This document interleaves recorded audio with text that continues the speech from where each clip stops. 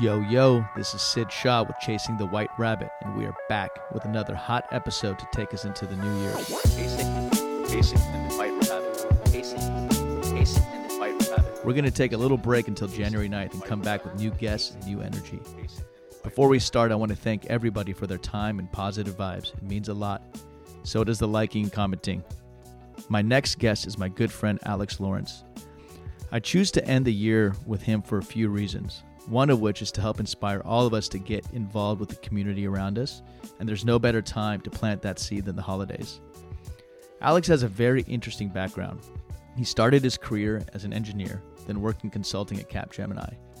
After that, he became the executive director of the Reardon Programs, which is a fellowship focused on educational attainment for high school and post-undergraduate students sponsored by UCLA Anderson, former LA Mayor Richard Reardon, and Professor Bill Auchi.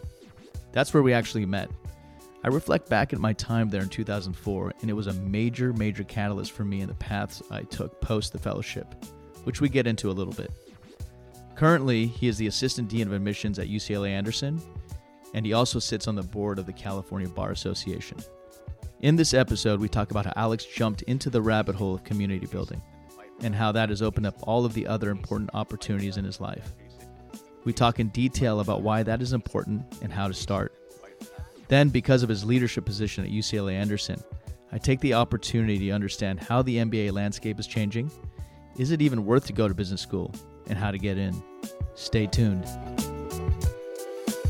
All right, super happy to have my good buddy, Alex Lawrence, on the podcast, somebody I've known for almost 15 years, and it was a really big part of my life, when I was trying to figure out what I was going to do and career-wise, business school-wise, just all of that. And Alex provided me a lot of really important guidance and opportunities. And so, Alex, there's a couple areas that I want to focus on with you. The first one is, you've always been somebody who's given back to the community in a major way. You were in the Reardon Fellowship, and now you're at Anderson, but you also are involved in a lot of other things. What is it about giving back to the community that excites you, and how did that even become a thing that you do?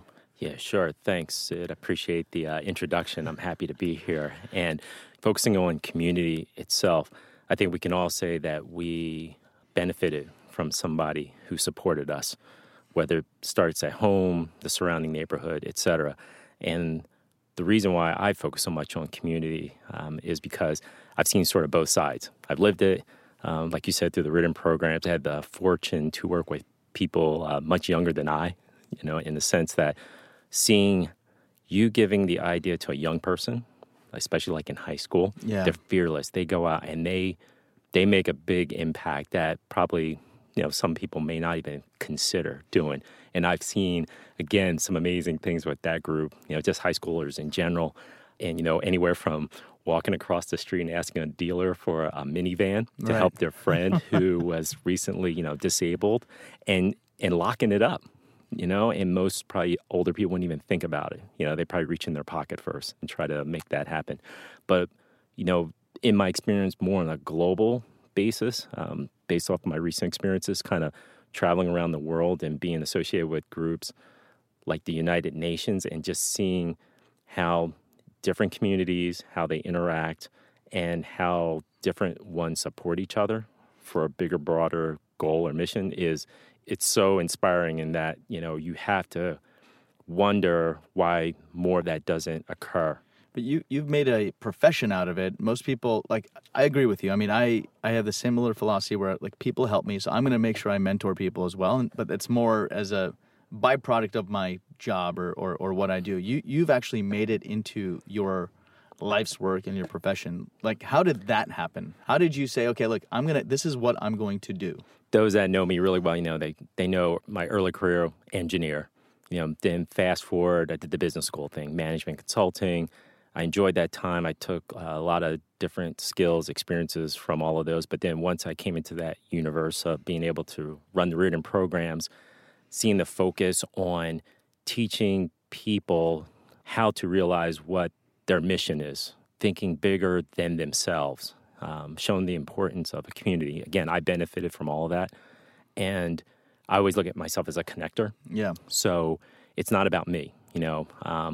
I've always surrounded myself with good people sitting across from one right now. And while I'm not the professor in the classroom, I'm not the loan originator or you name it, that's my goal. That's my mission. That's what I think I'm good at. I have great people skills. And how I did grow up, I grew up in a sort of like diverse community. I wasn't rich. Our family, there's a lot of love in the household. But I've been able to navigate a lot of different groups in that sense. And so when I'm traveling around the world, I feel comfortable into whatever community I go to, and I'm a connector to something that people value. And I'm more than willing to make those connections. And then for me, the joy is seeing how somebody takes that one piece or that collection and they go forward. And then the big thing is that they don't forget the community they come back to. So you and I know people have come back to that written programs community. Yeah. I'm part of the UCLA community, 500,000 alumni worldwide. I went to Drexel in Philadelphia. I went to Georgia Tech. I used to live in Minnesota. I lived in Sydney, so I've seen and all these different communities. Exactly, and I stay connected to those, and they don't operate in isolation in and of themselves. There's some who are like, hey, I'm an alumnus of Drexel. I'm interested in UCLA. Again, I'm not going to talk about my experiences back in the 90s, but I'm going to connect them with students. I'm going to connect them with the current students at Anderson. But then even then, those alumni from UCLA will connect with other groups. And so that's that strength. And again, the joy that I bring in it is also personal for me too, because people like you are my kids' future. Right? So if I can help people make sort of a better environment in so many different ways, I know my kids are going to sort of take advantage of that down the road where I may not necessarily have that same power, that same sort of opportunity, because hopefully by that time I'll be retired on the beaches of Hawaii. I hope so. Me too. So I always wonder about this. There's a big part of me that always wants to invest time into community building and all of that. And maybe it's just because I'm an immigrant's kid and it's like survival, hustle, hustle, hustle. But like, how do you tell people this is a worthy, or not even worthy, how do you tell people like, you can survive and make money and have a good life while you're still focused on building community? That they don't feel like they go together. Yeah, so you mentioned that sort of how do they value it, right? Yeah. So it's like you have to get to, I think, the idea of what is important to you. If it's money, if it's more your currency is relationships.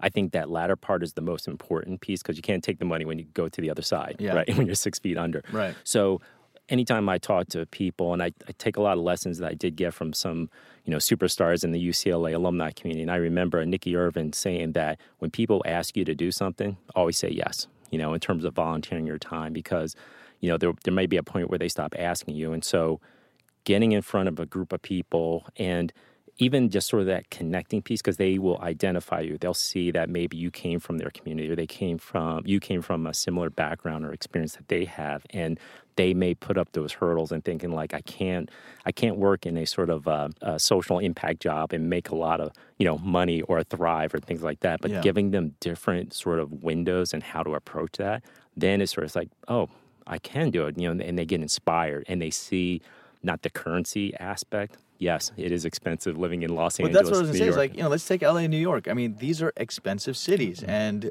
if you're doing community works and projects and stuff, it's not easy to... Right.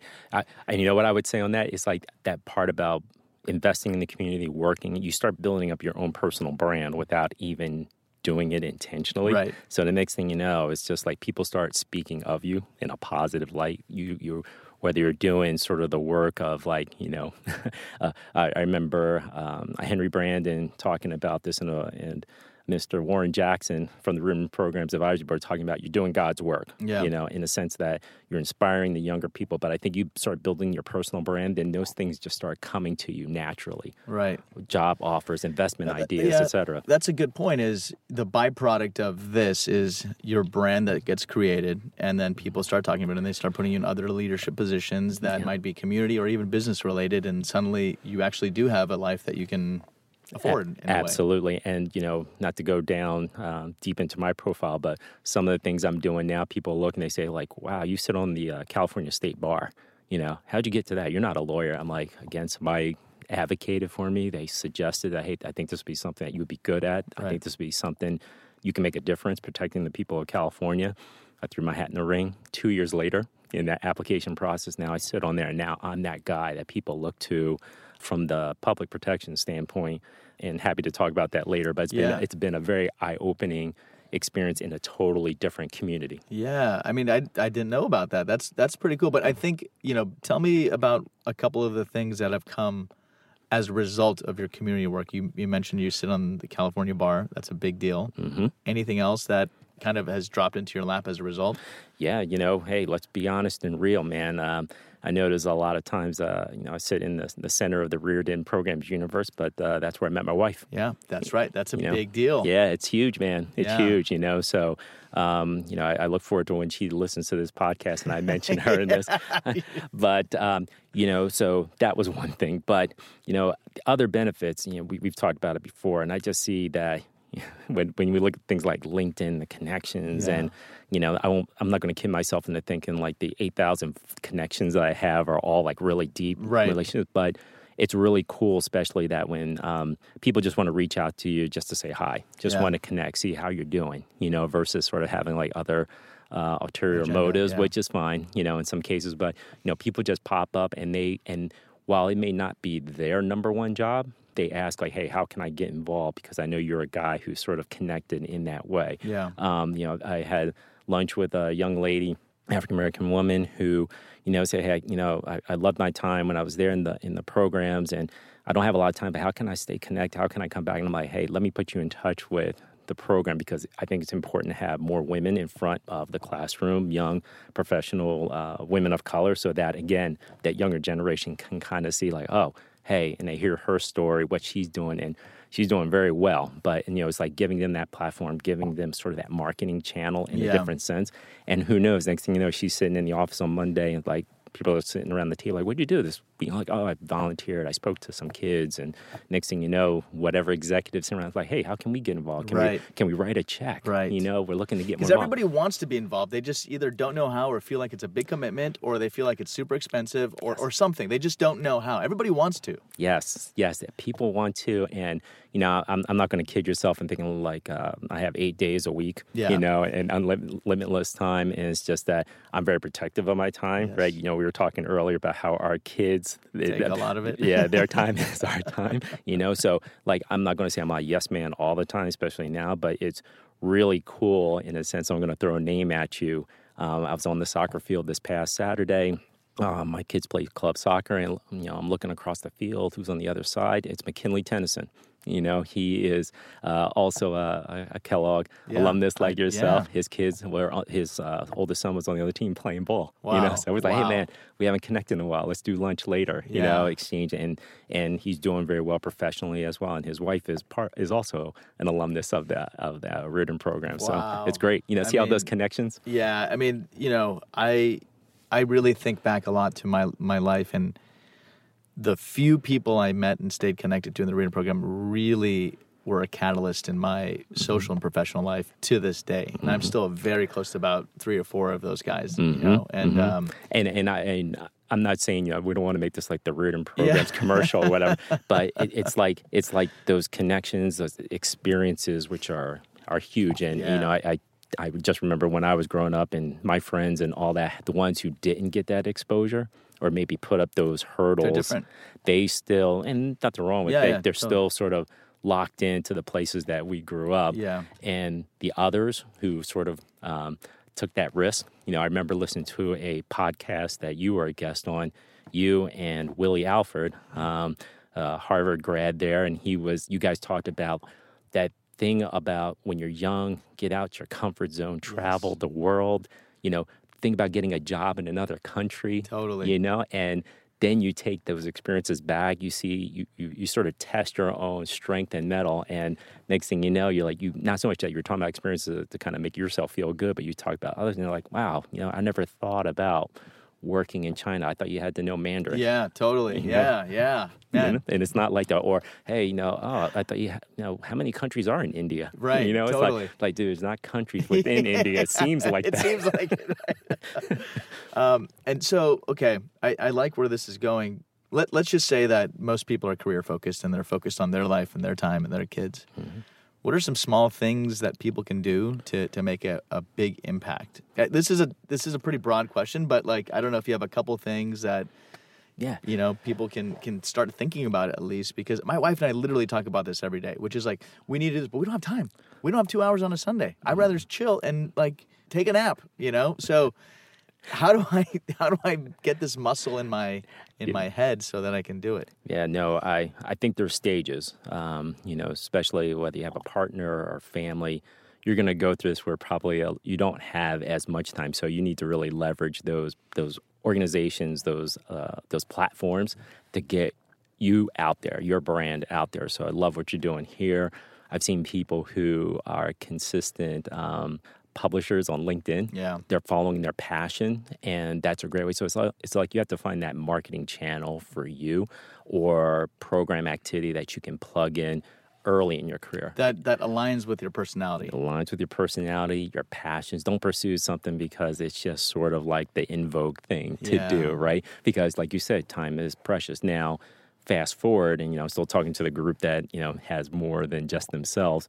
You're going to find time is going to start opening up. You're going to have more opportunities. You're more flexible. That's when you can kind of start being a little bit more creative, right. I think, if you want to. And then for the single people or people who don't have, like, you know, sort of other commitments, like same thing, follow your passion, build out your own brand. I think, you know, So how do you do that and connect it with that part of the equation people are starting to understand, which is like, okay, you got to build a brand, whatever that is, you know, whether you're a good speaker, you're good at math, you're good at, you know, biology, and then become a thought leader, right? How do you connect that with a specific community building activity that has impact on the side? Yeah, I don't think you need to make it very complicated. Okay. Look within your own neighborhood. That's what I feel like. It's just complicated for people. Yeah. Look within your own neighborhood. I mean, you know, when you ask people that whole point about impact, how many people do you want to impact? People always have these big grand numbers, or they think they should be grand numbers. It's like you just have to manage your own expectations. And like I said, if you want to impact like 1 million people, then, you know, maybe you should look at some marketing channels in China, right? You know, totally, or India. Where there's numbers. You know, learn a new language, you know, because there's so much noise that's in today's society between emails and streaming services or whatever, and you may not have the ability to kind of hook up into those type of things. So I think keep it small, start with your own neighborhood. If you want to go bigger and broader, that's when you kind of have to almost do like a joint partnership, you know, and find out that group and find that if they have the community already built in versus you starting from scratch. Because unless you have a specific skill set, you know, where you're Taylor Swift, you got, you know, millions of followers already, and now you're like, okay, I want to get this message out. But early on, I think even you need to start with yourself and like, what are your core values? You know, what is your platform? How do you want to be recognized? Me, I'm always more focused on making sure, and again, a lot of this was with my kids and family minds, that, hey, I'm a person that's being of good moral character, right? Honest, dependable, you know, a lot of those things, because again, people are always watching me, you know, little people at home to like the big people. And so I want to be somebody who is recognized as is definitely doing the right thing, stands for something in particular, and at the same time, willing to have the difficult conversations versus sort of being a passive aggressive or just sort of not being somebody who, all those things I mentioned before, because then that's when your brand just totally deteriorates, right? And I like that is just don't complicate it and start it at your neighborhood. That is really good advice. I think people are like, oh, you know, they get the idea and then they're like, how do I make a real big impact? How do I save every child? And then you get stuck and you get overwhelmed and nothing happens. And then you're sitting on the couch and you're at home. Hey, I just wanted 2 hours. Yeah, you know, can I just have a glass of wine? I can't do this. I'll do this in 10 years when I have some money and can dedicate time to it. Life is complicated enough. I think there's plenty technical devices and channels today between YouTube, right? Yeah. Skype, Google Hangout, whatever, that you start building sort of your messaging using the different technical advances that are out there. And, you know, while I kidded, I made a joke earlier about reaching China.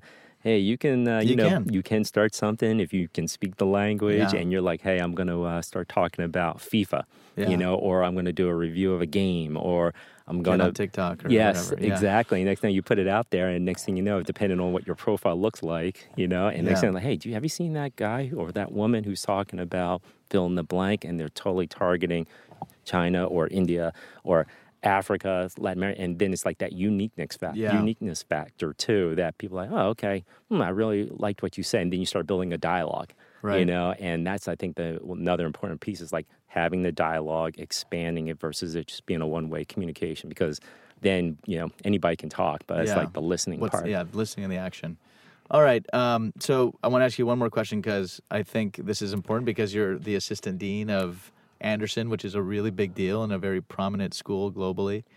How do you get into business school, and how do you differentiate yourselves? Everybody's got a business. Everyone was a consultant. Everyone's doing nonprofit board. Like, what is how do you, and that was when I applied 10 years ago, I was doing that, right? Like, what is going on now, and how do you differentiate yourself amongst the thousands and thousands of applicants? Yeah, sure. So that's what everybody wants to know. What's inside the black box? Yeah. What's the secret? I think at the end of the day, you have to, I'm going to kind of start high level here, talking about business school in general. It's a totally different market compared to when you were in school, definitely when I was in school.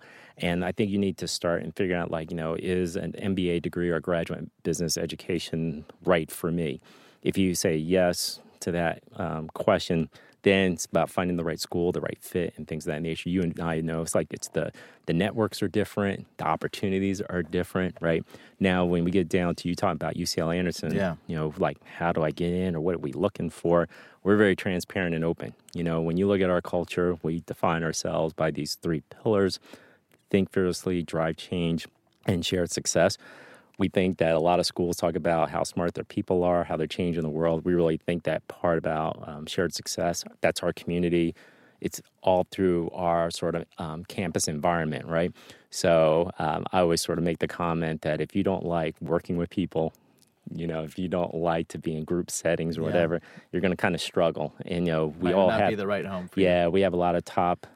we're with among all the other great business schools out there. So, but it's going to be about the right fit, right? Going to school in Los Angeles is going to be different than New York, Chicago, all those things. So when it comes down to it, the application material is pretty similar to most schools. Yeah. Essays. Tactically, does it make sense to do an on-campus interview and make sure you get an alum to potentially do your review, all this kind of stuff to validate those things? Is that still the game? Yeah, it's still, fair and valid, but I think what's going to happen is that, especially in this world where you can get as much assistance, like you're mentioning, people to look at your essays, and help those things. But when you're sitting across from somebody in the interview who's a representative of that community, and they're trying to figure out, are you going to be the right community member for us as well? That's that part about doing the research, like you mentioned, talking to alumni, visiting our campus. That's huge, because next thing you know, you're going to figure out, like we were talking about earlier, you try things, you say, okay, maybe that's not for me, or I got to go for it, yes. It's right there. And then you start doing the extra work, you start doing the research, and next thing you know, it's just going to flow naturally. Yeah. And next thing you know, I think that's a really good point. And people are like, oh, this person is great, would be an avid, because they know the right club they want to be associated with. They know why they want to get an MBA, and they know how they're going to contribute back to the Anderson campus and community. Not just the 2-year experience, but I always say the lifelong experience, because that's our Anderson family. Right. Okay. That's great. Last question on the similar topics. There are schools that are coming up and online disruption, and schools like Lambda, I'm sure you've heard of. And then how do you compete? Or what are you guys thinking? Yes, so that is one of those $1 million questions, right? It's a different arena that we're in right now, because there's online offerings, there's overseas offerings. There's a lot of headwind for a lot of top business programs because of cost of education, policies. I'm still paying off my loans. It's 10 years later. Right. Yeah. Thank goodness I got rid of mine a long time ago. There's got to be a business for that. I know. And so, that, again, like I said, I still strongly believe, when people question, should I get an MBA? What's the value of an MBA? A lot of the naysayers, in my opinion, are sort of looking at the short term. They're probably looking at, say, maybe the 0 to 5 year window after you graduate from business school, versus, as you and I know, when you start getting out there beyond that, the ability to pivot in your career, like I did, right? Yeah. From a consultant, pivot into higher ed, the access to bigger networks. So I know a lot of time people in the tech arena, they're like, hey, I have a great opportunity right now. I'm working at, fill in the blank of a tech company, one of the big ones, or even starting your own company. when you start looking sort of at the higher levels of that organization, CEO, founder, or whatever, not all of them have an MBA, but they have sort of those type of connections. Yes. Those communities and networks. I think that's really important. I think that's the one thing the business school still provides that's pretty epic. Communities and networks, because doing something purely online is totally different than sitting, doing a class project or doing a project with teammates, traveling around the world. Like maybe 170 of us go to Japan for spring break. Yeah. Those life experiences, while you won't continue that when you get sort of, you can't replicate that experience. You can't replicate that, right? Yeah. And again, being an advocate, because I'm biased, right? I've got my degree in business school. So I'm always going to advocate for that. It's just like when you look back, some of those things that you get out of business school, you didn't get out of undergrad, right? Totally. And you fast forward, and like I said, I'm still doing business deals with people, in my own personal investments with who went to other schools. Right. I still stay in touch with a great classmate from Georgia Tech. He got his MBA. He's doing great things down in the Atlanta area. Right. But that sort of just shows, from my own experience, the access. Yeah, exactly. Right. And on a global scale. I mean, I can talk about people living in India, Europe, Paris, all that kind of stuff. But we don't have enough time. All right. Well, thanks, Alex. I appreciate the time today, and we will see you soon, my friend. Thank you. All right, we did it again. Thank you for listening to Chasing the White Rabbit. We are available on all streaming platforms, as well as Twitter and Instagram at whiterabbit_pod. Also, please feel free to hit me on IG or Twitter at SidShawLive. Your 5-star ratings, retweets, comments, engagement, all the good vibes, all the text messages are super appreciated. We're taking a break until January 9th, 2020, where we're going to come back with a lot of new guests and a lot of new energy. Thank you again and have a great holidays.